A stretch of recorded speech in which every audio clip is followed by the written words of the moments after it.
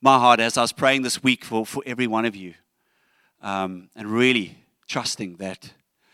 I get emotional because there's so much more for you. I really felt the heart of God tonight and during this week as I've been praying for you that you would not miss out on what God has for you. That you would taste and see that the Lord is good. Not for somebody else, but for you. And I don't know where you are tonight, but God does.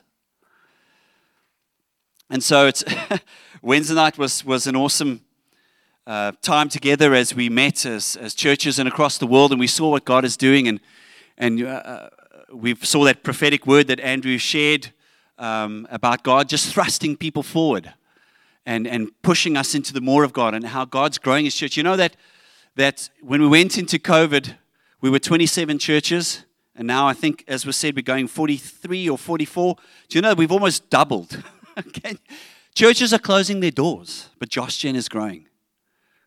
Because we don't hold back. We don't step back. We don't sit back. We don't stop. We say, God, wherever you want us to go, we will go. Whatever you want us to do, we're going to do. And it's so exciting to see what God is doing amongst us. But I really felt that, as Jody was sharing, that the time is now. I really feel there's an urgency for us as individuals and as believers in this time that the train is leaving the station. And you know, when a train, for those of you who've traveled on trains, it's not like a Ferrari that it goes from 0 to 100 in 3 seconds, but it starts to move slowly. And I think, you know, as young kids, when we used to go to town and catch the train with my mother, it's like, don't let it run a little bit. We want to run, and then we want to jump on, and it was quite fun. But you know what I really felt is that God is saying that the train is starting to move, and some of you are saying, I'll get on later. You know, there comes a time when the train is moving too fast and you can't get on, and you're going to get left behind in what God is doing. And it's going to be very difficult for you to catch up. I don't want any one of us in this room to be in that position. And so I really felt the weight of the Word of God that God's put on my heart tonight. And Brad, he started preaching on Wednesday, and I was like, oh no. But oh yes at the same time, because I really felt this word was right for now and what God was doing us. And then he started preaching half my message, and I was thinking, okay, well, at least maybe I can hear God, but don't steal all of my scriptures and all of what I want to say, otherwise I'm just going to be a mouthful of teeth. But I thank God, like if you're like me, by Friday, we've forgotten everything what happened. I can prove it. If I ask you exactly what he said, some of you go, No, I know it goes in, and God speaks to us. Well, stand with me as we pray, and let's agree together for God to do something in this place tonight in our lives. Father, we just are so grateful that you're doing such a mighty work in our lives. Father, we thank you that you're growing your church and that the gates of hell will not prevail against it. Lord, we thank you that you're in this place and that you're moving in our hearts, you're moving in the worship, you're stirring us up, God. And Father, we just want to say that come and have your way in our lives tonight, Lord. And Lord, may, as the table is laid before us, Lord, may our response as we come to eat be the response of obedience. And whatever you say to our hearts tonight, Lord, that we would say tonight. Maybe we've said no for months, but tonight we're going to say yes. Tonight is when we say yes. No matter what you're calling us to do, no matter what you're calling us to step into, God, tonight we say yes. So let's posture our hearts, Lord. May we posture our hearts to say, God, tonight we want to put you first. And tonight we say yes. In Jesus' mighty name. Amen. Amen. I don't know about you, but I have a few favorite movies. And there's a particular scene in a particular movie that really inspired me as a young guy. When I went to Bible college many years ago, the movie Braveheart came out. But in our Bible college, it was crazy. I mean, we weren't allowed out much. It was like, I felt like sometimes I was in prison. I went to Cape Theological Seminary, and it was actually American Bible college, and we had a pastor. It was Pastor Graham. And Pastor Graham said that a pastor should never be seen in shorts on the beach, because a man's knees will cause a lady to stumble. Definitely not mine. But he was a very conservative guy. Very conservative. So he was never seen on the beach, no matter how, it could have been 40 degrees. Pastor Graham wore long pants. Because he didn't want to cause any of the ladies to stumble. Nowadays, it's just completely the other way around. But so we were there from Monday till Friday night. And it was a killer. Friday night, we just wanted to go home. But we had chapel on Friday night. We had a whole week of Bible college and training, and we had chapel. But I had a plan. Because a friend of mine had the exact same car as the president of the college. And we heard this Braveheart movie was coming out, and we decided there's no ways. We are sneaking out of here, and we are going to see Braveheart. And I called my friend. He came in, and everybody thought, it was weird. We just saw Pastor Graham's come in. Then he's here. Now he's coming back in again. Where did he go? But anyway, we managed to get in the car, and we went to Sanlam Center, and we went to see Braveheart. Yeah, Sanlam Center was still pretty cool back then. Was still safe. And we went to see the movie, and I'm going to play a little clip. But, you know, when you're young, you think you're indestructible. And so what happened is we got away with it. We went out to see the movie, and this seemed pretty easy. We got in the car, snuck out. And the one weekend, we had a guest speaker coming from America coming to speak to us. We had a bit of a conference. And we had a long week of evening meetings every single night. And so we were pretty tired. And there were four of us decided, no, we're going to go to the Spur in Tableview. And so one of the guys was in his last year, and he was an honor student. And we decided, no, I called my friend up and said, listen, I'll pay for your meal. Come pick us up. We want to go to the Spur. And so we snuck out of the Bible college, and we went to Tableview Spur. And this graduate who was graduating at the end of the year, he didn't do this kind of stuff. So he was super nervous. He was like, guys, I'm going to lose my salvation. If they find me now, it's over. I'm never going to see a day of ministry. And anyway, so we went into the Spur, walking up, but we sent him first, lambs to the slaughter. We were training up for, the warfare that awaited him. Anyway, by this time, he was very happy, and he was skipping, and he was, this is nice just to be out of prison for a while. Little did we know that the Spur was Pastor Graham's favorite place to take his guest speakers. So what happened was, this guy's name was Kevin, and he was so excited. He was out of jail. He ran up those stairs, and he walked into the little alleyway between the tables. And as we walked up, myself and my friend, out of the corner of our eye, thought, those faces look terribly familiar. Kevin was so happy, he just kept on walking until he was right beside, and he turned around and he looked, where are the guys? We'd run out of the Spur by then, and he turned around, and there was Pastor Graham sitting right there, and he screamed like a girl. And he ran right out of there. So we'd been caught. And I don't know where I'm going with the story, but maybe it's about the fact is that your sins will find you out. But anyway, we'll get to the movie part. But so what happened was we obviously got found out, and I never really liked the Jackson 5. But so our punishment is that there was a lot of Port Jacksons on the college, and so I didn't join the Jackson 5, but we joined the Paul Jackson 5. Okay, so when we graduated, okay, I don't know why it's stretching it like that, but that's me on the right hand side, and we had to dig Port Jacksons out for about I think it was about 3 months every afternoon. So I don't know what that has to do with my topic tonight, but I thought it was a good story anyway. Okay, back to the movie. So Braveheart. There's a clip in this movie, and I think it's really going to set the tone for what I really feel I want to share with you guys tonight. And Dennis, if maybe you can play that now. You guys will remember this part if you've seen the movie. Turn it up a bit. The Almighty says this must be a fashionable fight. It's drawn the finest people. Where is thy salute? For presenting yourselves on this battlefield. I give you thanks. This is our army. To join it, you give homage. I give homage to Scotland. army? Why does it go? We didn't come here to fight for them. Oh, the English are too many.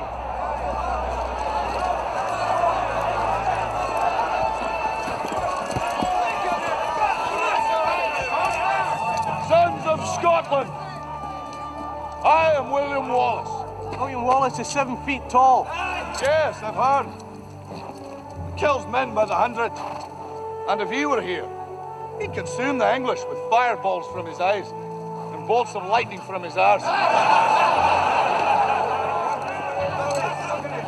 am William Wallace.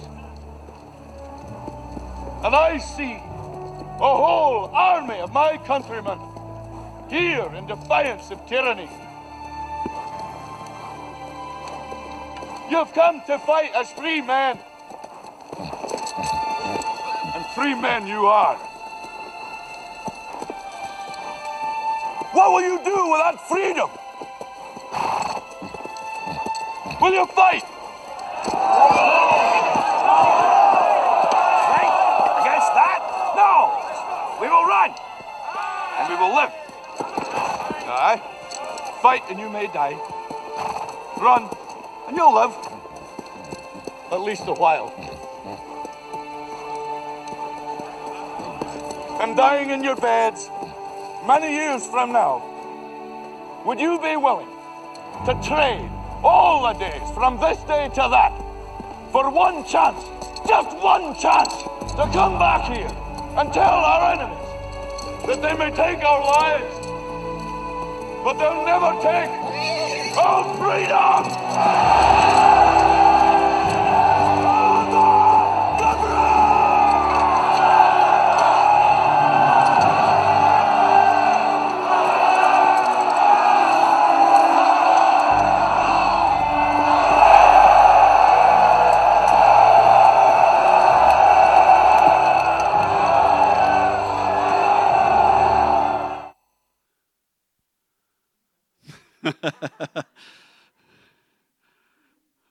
I don't know if I can do that thing with fireballs, but so that was such an inspiring talk when we watched it, just about standing up for God and getting in the fight. And so when Brad came with a message on Wednesday, he spoke about, if you guys can remember, about standing firm in the things of God. And what I felt God upon my heart to share with us, and I don't claim to be a great preacher or anything, but I really hope that what is on my heart will really come through tonight, and that God will speak to you. It's about this. It's about standing up to fight. And so I want to read this to you, and I want you to maybe just close your eyes, and I want you to think about these words, and maybe you'll find yourself in them. And it's called "If I Were the Devil." And it goes like this: if I were the devil, I would assemble my minions and my demons in my strategy room, and I'd give them your phone number, your picture, your email, and I would review them with your weaknesses one by one. I'd tell my staff about your struggles with doubt, how I had you convinced that the Bible was just words on a page.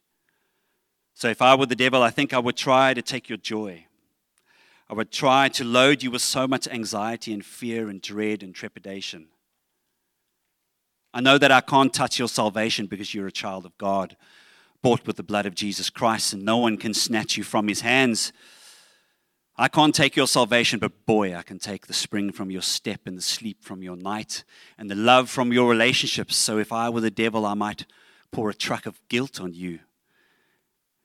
And I would, every time you step forward in faith, I would remind you of the times you fell, the times you stumbled just last week or just 2 decades ago. And I'll just keep the scrapbook of sin circulating in your mind, and I would whisper, do you think there's really enough grace in the world to cover what you've done? I would leave you just in the shadow of doubt, and if that didn't work, I would try what seems to be the most popular tool of the day, and that's distraction. I would post my minions in every corner, every stairwell, every office, and they would load you with things to do, people to see, tasks to complete, sales to make, one thing after another. do this, do that. Even if you came home, and even if you did come home, you would come home exhausted. Distraction, busyness, clutter. Hurry, catch another flight, write another report. Hurry, hurry, hurry. I would keep you distracted by what you read, TikTok, Twitter, Facebook, Instagram, for hours and hours living life through a screen. I would keep you so busy that you would never have time for the word of God. I would keep you so busy, busy, being under Satan's yoke. I would keep you so afraid, so insecure, so helpless, so out of control, so lost, so overwhelmed, so full of shame and guilt. If I were the devil, I would make sure that you never read this verse. And if you want to look at me with Revelations 12, verse 11, it says this. And they have conquered him by the blood of the Lamb and the word of their testimony, for they loved not their lives, even unto death. This is the one scripture that I think Satan fears the most. In Luke 10, verse 17 to 19, it says this. And the 72 returned with joy, saying, Lord, even the demons are subject to us in your name. And he said to them, I saw Satan fall like lightning from heaven. Behold, I have given you the authority, you, that's every one of us here. I've given you the authority to tread on serpents and scorpions over all the powers of the enemy, and nothing shall hurt you. Nevertheless, do not rejoice in this, that the spirits are subject to you, or to you, but rejoice that your names are written in heaven. And so really, where does our confidence come from? I think it's three things. It's knowing who we are, whose we are, and who is behind us. You see, when I was very, very young, well, not very young, even before I was born, I was basically a product of a one-night stand. And my mother, biological mother, fell pregnant, and at that time she couldn't look after me, so she gave me up for adoption. And I was adopted by two wonderful parents who tried their best, but the brokenness in their lives filtered down into mine. And my father wasn't one who would say, I love you, or very affirming. And so as a young boy, I struggled to know who I was. I felt for a long time growing up that I'm just a mistake. I'm not really supposed to be here. What is my purpose? I used to look at people way more successful than I had learning disabilities where I struggled with reading and spelling, which didn't help, and feeling insecure. And so I had to go to remedial school and just layer after layer of, you're not good enough. You'll never be good enough. Who are you? You're not even really supposed to be here. Because I didn't know who I was, whose I was, and who was behind me. Because I didn't get that affirmation from a fatherly figure that I needed so desperately. And so I started looking for it in other places. But thank you, Jesus, that He called me, and I found myself with a friend of mine in church. And slowly but surely, God started to do a healing work in my life. But because I was so broken and so desperate for meaning and so desperate for affirmation, as I started to do things for God rather than just be who He called me to be. And I spent my life doing instead of just being in Him. And I think a lot of us can find ourselves in those situations. So it's so important for us to know whose we are. And in Isaiah 43, verse 1, it says, But now, thus says the Lord, your Creator, O Jacob, and He who formed you, O Israel, do not fear, for I have redeemed you, and I have called you by name. You are mine. And what I really want in your hearts tonight is for that scripture to really sink in, is that God has called every single one of you by name. You are not overlooked. Who are we? Romans 8, chapter 8, verse 31 to 39 says this. And what shall we say to these things? If God is for us, who can be against us? He who did not spare his own son, but gave him up for us all, how will he not also with him graciously give us all things? Who shall bring any charge against God's elect? It is God who justifies. Who is to condemn? Christ Jesus, the one who died, more than that, who was raised, who is at the right hand of God, who indeed is interceding for us. Who shall separate us from the love of Christ? Shall tribulation or disease or persecution or fame or famine or nakedness or danger or sword? As it is written, for your sake we are being killed all day long. We are regarded as sheep to the slaughter. No, in all these things we are more than conquerors through him who loves us. For I am sure that neither death, nor life, nor angels, nor rulers, nor things present, nor things to come, nor powers, nor height, nor depth, nor anything else in all creation will be able to separate us from the love of God in Christ Jesus, our Lord. And that is such an important scripture, such a key scripture. You know, the lies of the enemy are so deceptive.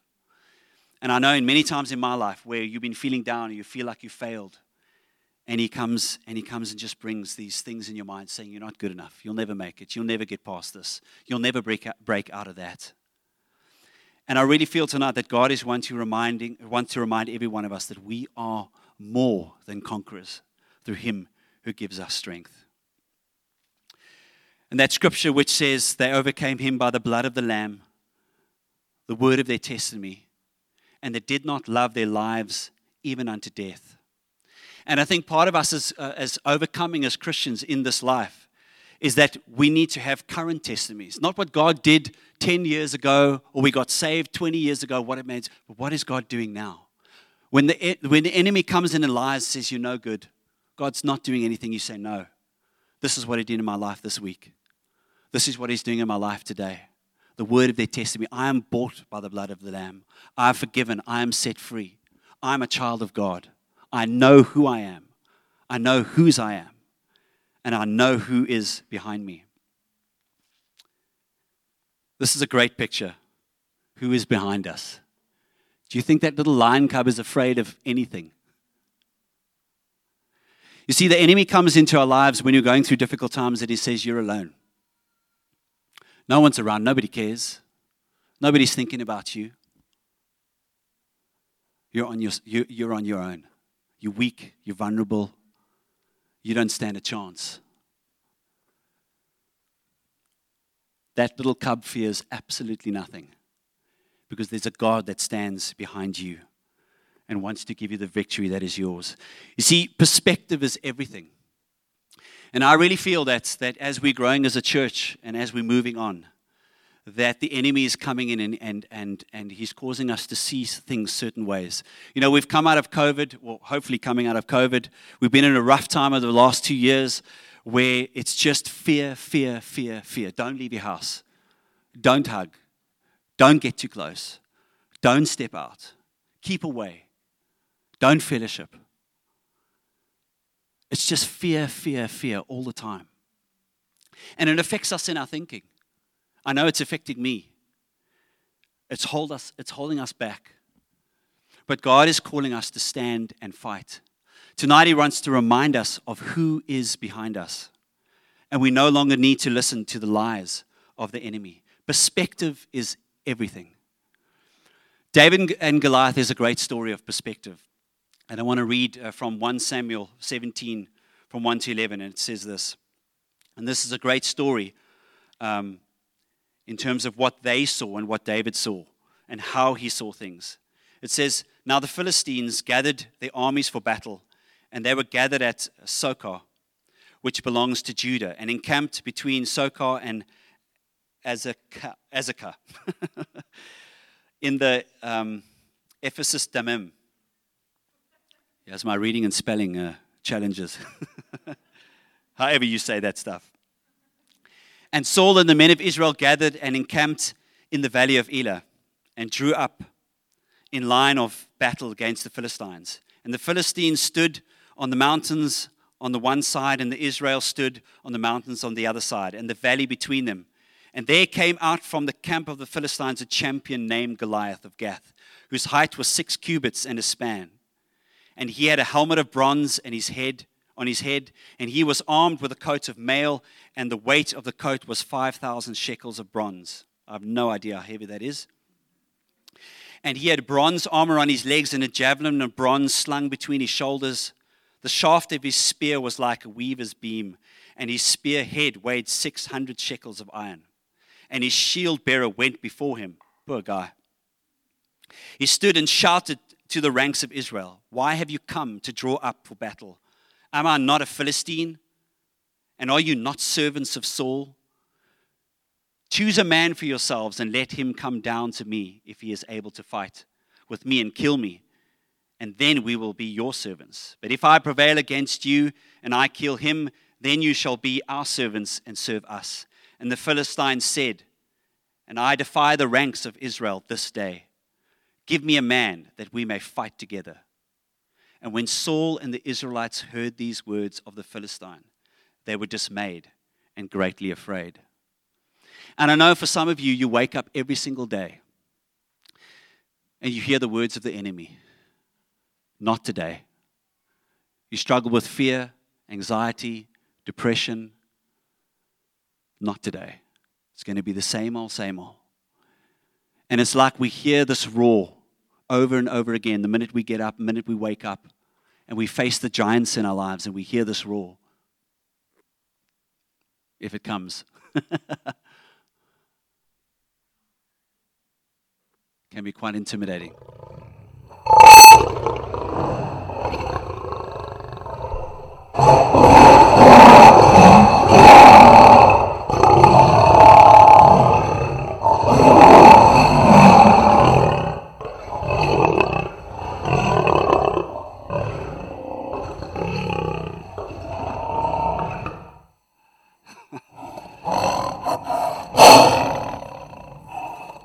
I don't know about you, but that sounds pretty scary.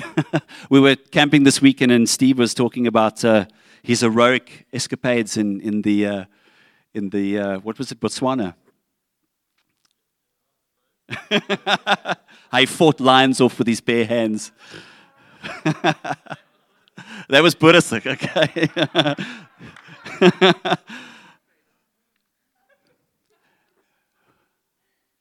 But isn't that true? How intimidating the roar of the enemy can be. It says he prowls around like a roaring lion, seeking who he can devour.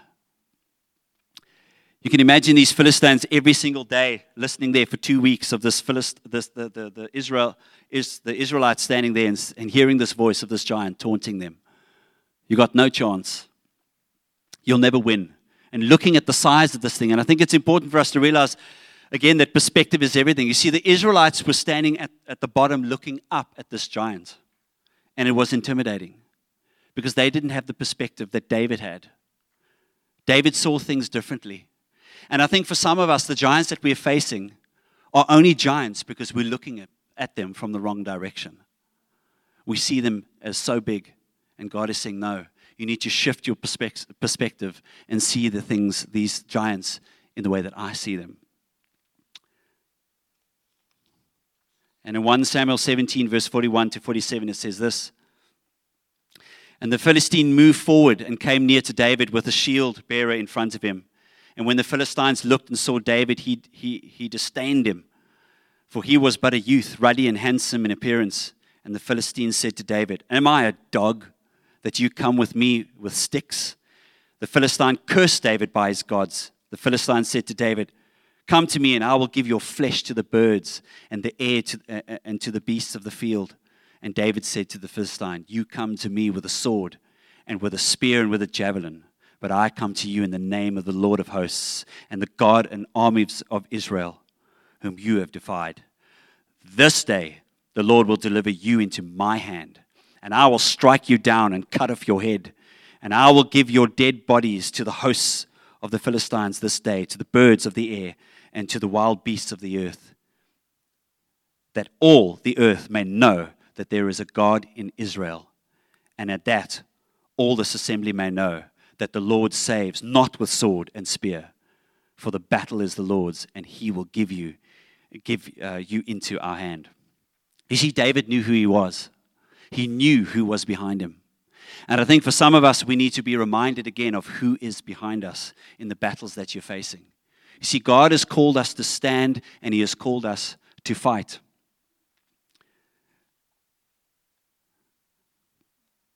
We need to change our perspective.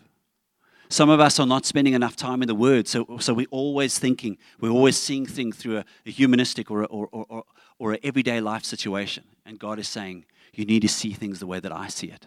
I've already won the victory. I've already sealed your freedom. And I've already won the battle. It's the truth that sets us free. You see, the reality for us is this, is that the enemy is relentless. If you think that you're going to go through this Christian life just skimming through and nothing's going to touch you, you're exactly where the enemy wants you to be. The enemy will never stop. He'll never give up. He'll never quit. If you look at this picture, I think it sums it up. He's always coming for you. He's always coming for you. Every single day, every single minute, the enemy is coming for you. He doesn't play fair. He kicks you when you're down. But it's time to stand up and fight. In 1 Peter 5, verse 6 to 10, it says this, humble yourselves, therefore, under the mighty hand of God, so that at the proper time he may exalt you, casting all your anxieties on him because he cares for you. Be sober-minded, be watchful. Your adversary, the devil, prowls around like a roaring lion, seeking someone to devour. Resist him, firm in your faith, knowing that the same kinds of suffering are being experienced by your brotherhood throughout the world. And after you have suffered a little while, the God of all grace, who has called you to his eternal glory in Christ, will himself restore you, confirm, strengthen, and establish you. You know, Jody was, is he here? Where did he disappear to? Why don't you come share that thing on perspective maybe that you shared as we chatted before? I think it's key, just in terms of confirmation with what God was saying. Cool. So while we were playing soccer on the field and I was lying, trying to figure out if this is gonna be the last breath I take. It's a pity these windows are frosted, but we sort of have the best view of the mountain, but it's not the best. If you're sitting on top or if you have a house in this area and you look that way, you can actually see Table Mountain. The problem is, for most of us, I was sitting outside in the park and I could see glimpses of it. I could see a little bit of and it looked beautiful, it looked clear. But there was a massive double story on the other side of the park, so I could only see a part of it. And I just realized that no matter how big Table Mountain is, the further you're away from it, the easier it is for that to be blocked out. So if you're standing in Clove Street or at the hill, there can be a massive skyscraper, but you'll still see Table Mountain. But the further you get away from it, you can be behind a car, and it'll block the whole of Table View. So I just, the perspective thing I just said, and it kind of confirmed what Carl was. Yeah. Amen. That was awesome. So how do we stand up and fight? How do we get back in the fight? How do we reposition ourselves in where God wants us to be in terms of the table that's laid before us? How do we respond and say, God, we're tired of being in the background. We're tired of feel like we're always losing. We're tired of feeling like we're defeated. And it really comes down to this. And it's about the armor of God in Ephesians 6, verse 10 to 18. It says this, finally, be strong in the Lord and in the strength of his might. Put on the whole armor of God, that you may be able to stand against the schemes of the devil. For we know that we do not wrestle against flesh and blood, but against the rulers, authorities, and against the cosmic powers over this present darkness, against the spiritual forces of evil in the heavenly places. Therefore, take up the whole armor of God, that you may be able to stand in the evil day. And having done all to stand firm. Stand, therefore, having fastened on the belt of truth, and having put on the breastplate of righteousness, and the shoes at your feet, having put on the readiness given by the gospel of peace. In all circumstances, take up the shield of faith, with which you can extinguish all the flaming darts of the evil one, and take the helmet of salvation and the sword of the Spirit, which is the word of God, praying at all times in the Spirit, with all prayer, supplication. To that end, keep alert with all perseverance, making supplication for all the saints. If you look at this picture, that's not me. I think this is the reality of what we look like sometimes. We know in our minds that God has done everything for us, but we're really just a skeleton with the armor on. And I think one of the distractions of the enemy is through busyness and all this kind of thing, is that we want to stand firm. We realize that we do not fight against flesh and blood, but against principalities and powers. We know that the enemy is relentless. And the best thing that he can do is keep us looking like that. We've got no meat on the bones. We're not feeding our spiritual lives. We're not in the Word every day. We're not praying. We're not being filled with the Holy Spirit. We're not walking in the things of God. And all the enemy hears is when we walk is this rattling. And we're nowhere. Do you think he's fit for fighting? Definitely not. And we don't want to look like that. You know, there's a saying in terms of eating disorders, and it's called muscle atrophy. And this often takes place is when people are not eating enough. What happens is the muscles begin to wither and shrink. And it becomes harder and harder to move.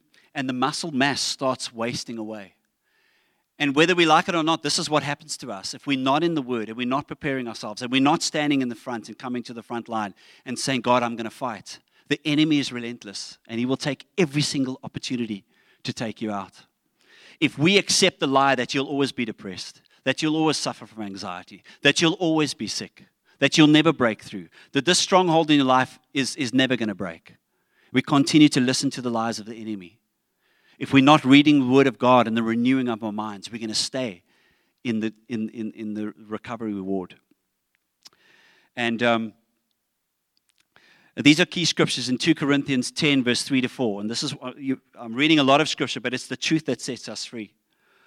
For though we walk in the flesh, we do not war according to the flesh. For the weapons of our warfare are not of flesh, but divinely powerful for the destruction of fortresses. 2 Timothy 1 verse 7 says, for God gave us a spirit not of fear, but of power and love and self-control. And then again, Revelation 12 verse 11 says, they have conquered him by the blood of the Lamb and the word of their testimony, for they love not their lives unto death. You see, I think one of the biggest strategies of the enemy is some of us are holding so tightly onto this life. We're holding so tightly onto this life. We're giving fear a place in our lives. We're scared of COVID. We're scared of all these things. And God says, no, I've come to give you life and give you life in abundance. But we're holding so tightly onto this life that we've forgotten that we've given our lives to Christ. Paul says, for me to, how does it go? For me to die? Yes, to die. For me to live is Christ and to die is gain. He says this in Philippians 1 verse 22 to 21. It says, and it is my eager expectation and hope that I will not be able to be ashamed, at all ashamed, but with full courage, now as always, Christ will be honored in my body, whether by life or by death. There we go. For me to live is Christ, and to die is gain. There's an old saying in terms of maritime not law, but in the old days where you had the pirates and the ships and they were at war. And there's this phrase that talks about nailing your colors to the mast. And what used to happen was even when the ship was going down and the sailors decided that we're not going to give up, what they would do is they would nail their colors to the mast to show that the enemy, that even if we go down, even if we fail, we're going to fight until our last breath. We're not going to give up. And there is this poem, whether it's a poem or a saying by a Christian martyr many, many years ago. And this really inspired me in terms of my Christian walk as a young Christian. And it goes like this. And maybe I want us to stand as I read this. And it's really about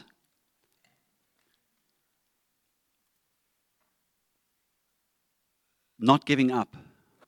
And determining in our hearts as Christians to say, I'm not going to be lying on the ground anymore in a defeated position. Some of us have been in the recovery room for far too long. We've got comfortable there. We've been wounded in battle and we've gone back and we've been sitting in the recovery room and we've got comfortable there. The beds feel nice and we've long forgotten the war cries of the front line. And that's exactly where the enemy wants you to be. Some of you have fallen slain on the battlefield and you didn't give up. Some of the people you know and friends have fallen in front of you and you didn't go to rescue them or pick them up again. God is calling us to go and fetch those who've fallen, to step out of our comfort zones and saying, God, you're calling me. You want to use me. You want to thrust us forward to reach those who have fallen. But God is calling us back to the front line to fight and say, no longer from this day forward will I accept living in defeat. I'm coming back to the front line. And it goes like this. It says, I'm a part of the fellowship of the unashamed.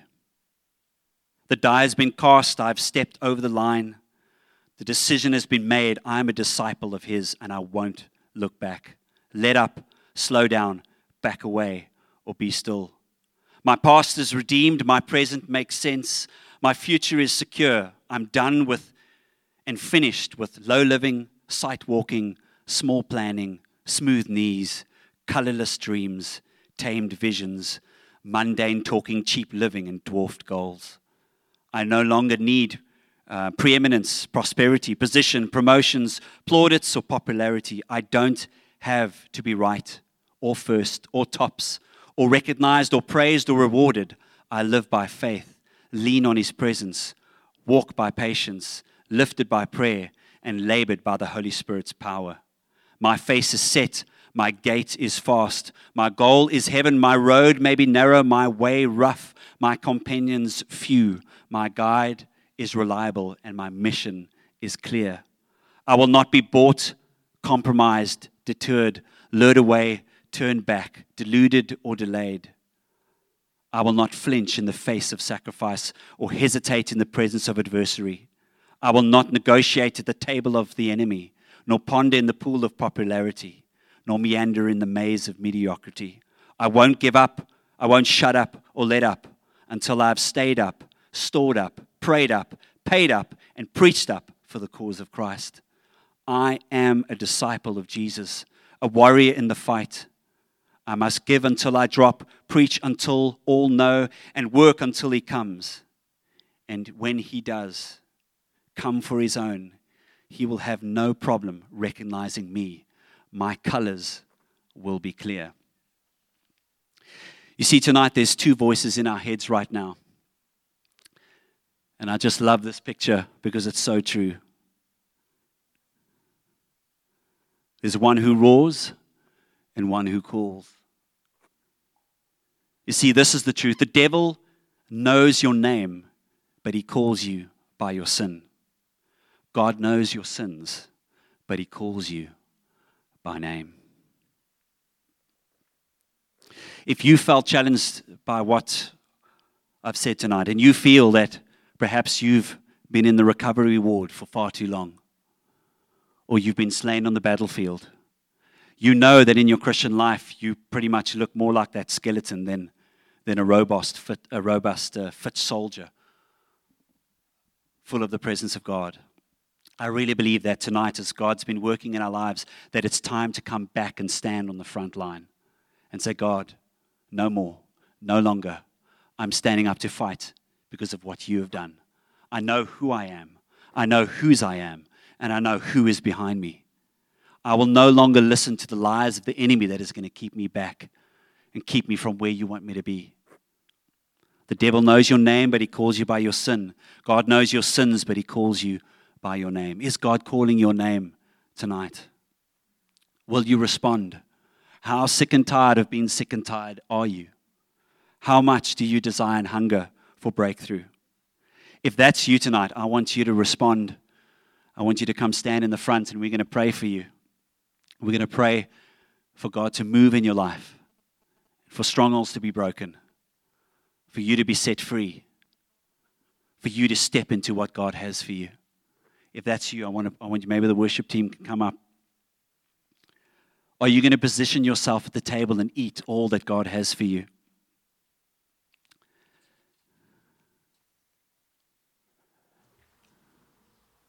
Let me pray for us. Thank you, Lord. Thank you, Jesus.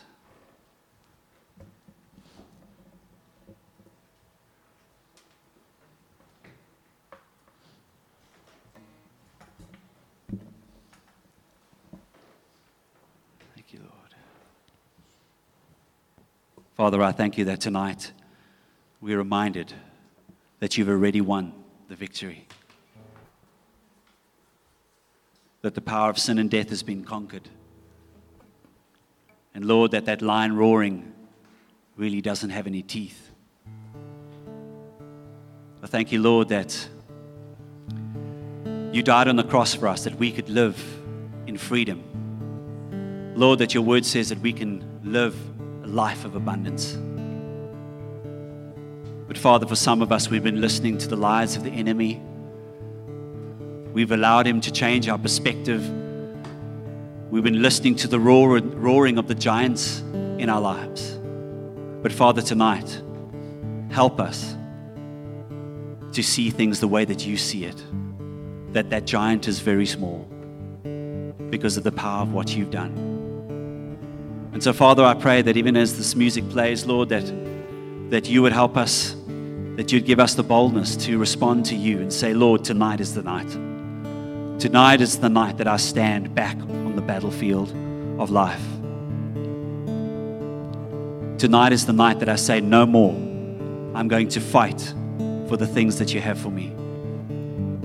For we realize that we do not fight against flesh and blood, but against principalities and powers, Lord. So we do understand, Lord, that there's a responsibility from us and there's a response from our side to stand and fight. If that's you tonight, why don't you just come forward? If you need in prayer, if you're feeling that you need something broken in your life, thank you, Lord. Thank you, Jesus. Thank you, Lord. Thank you, God. The train is moving.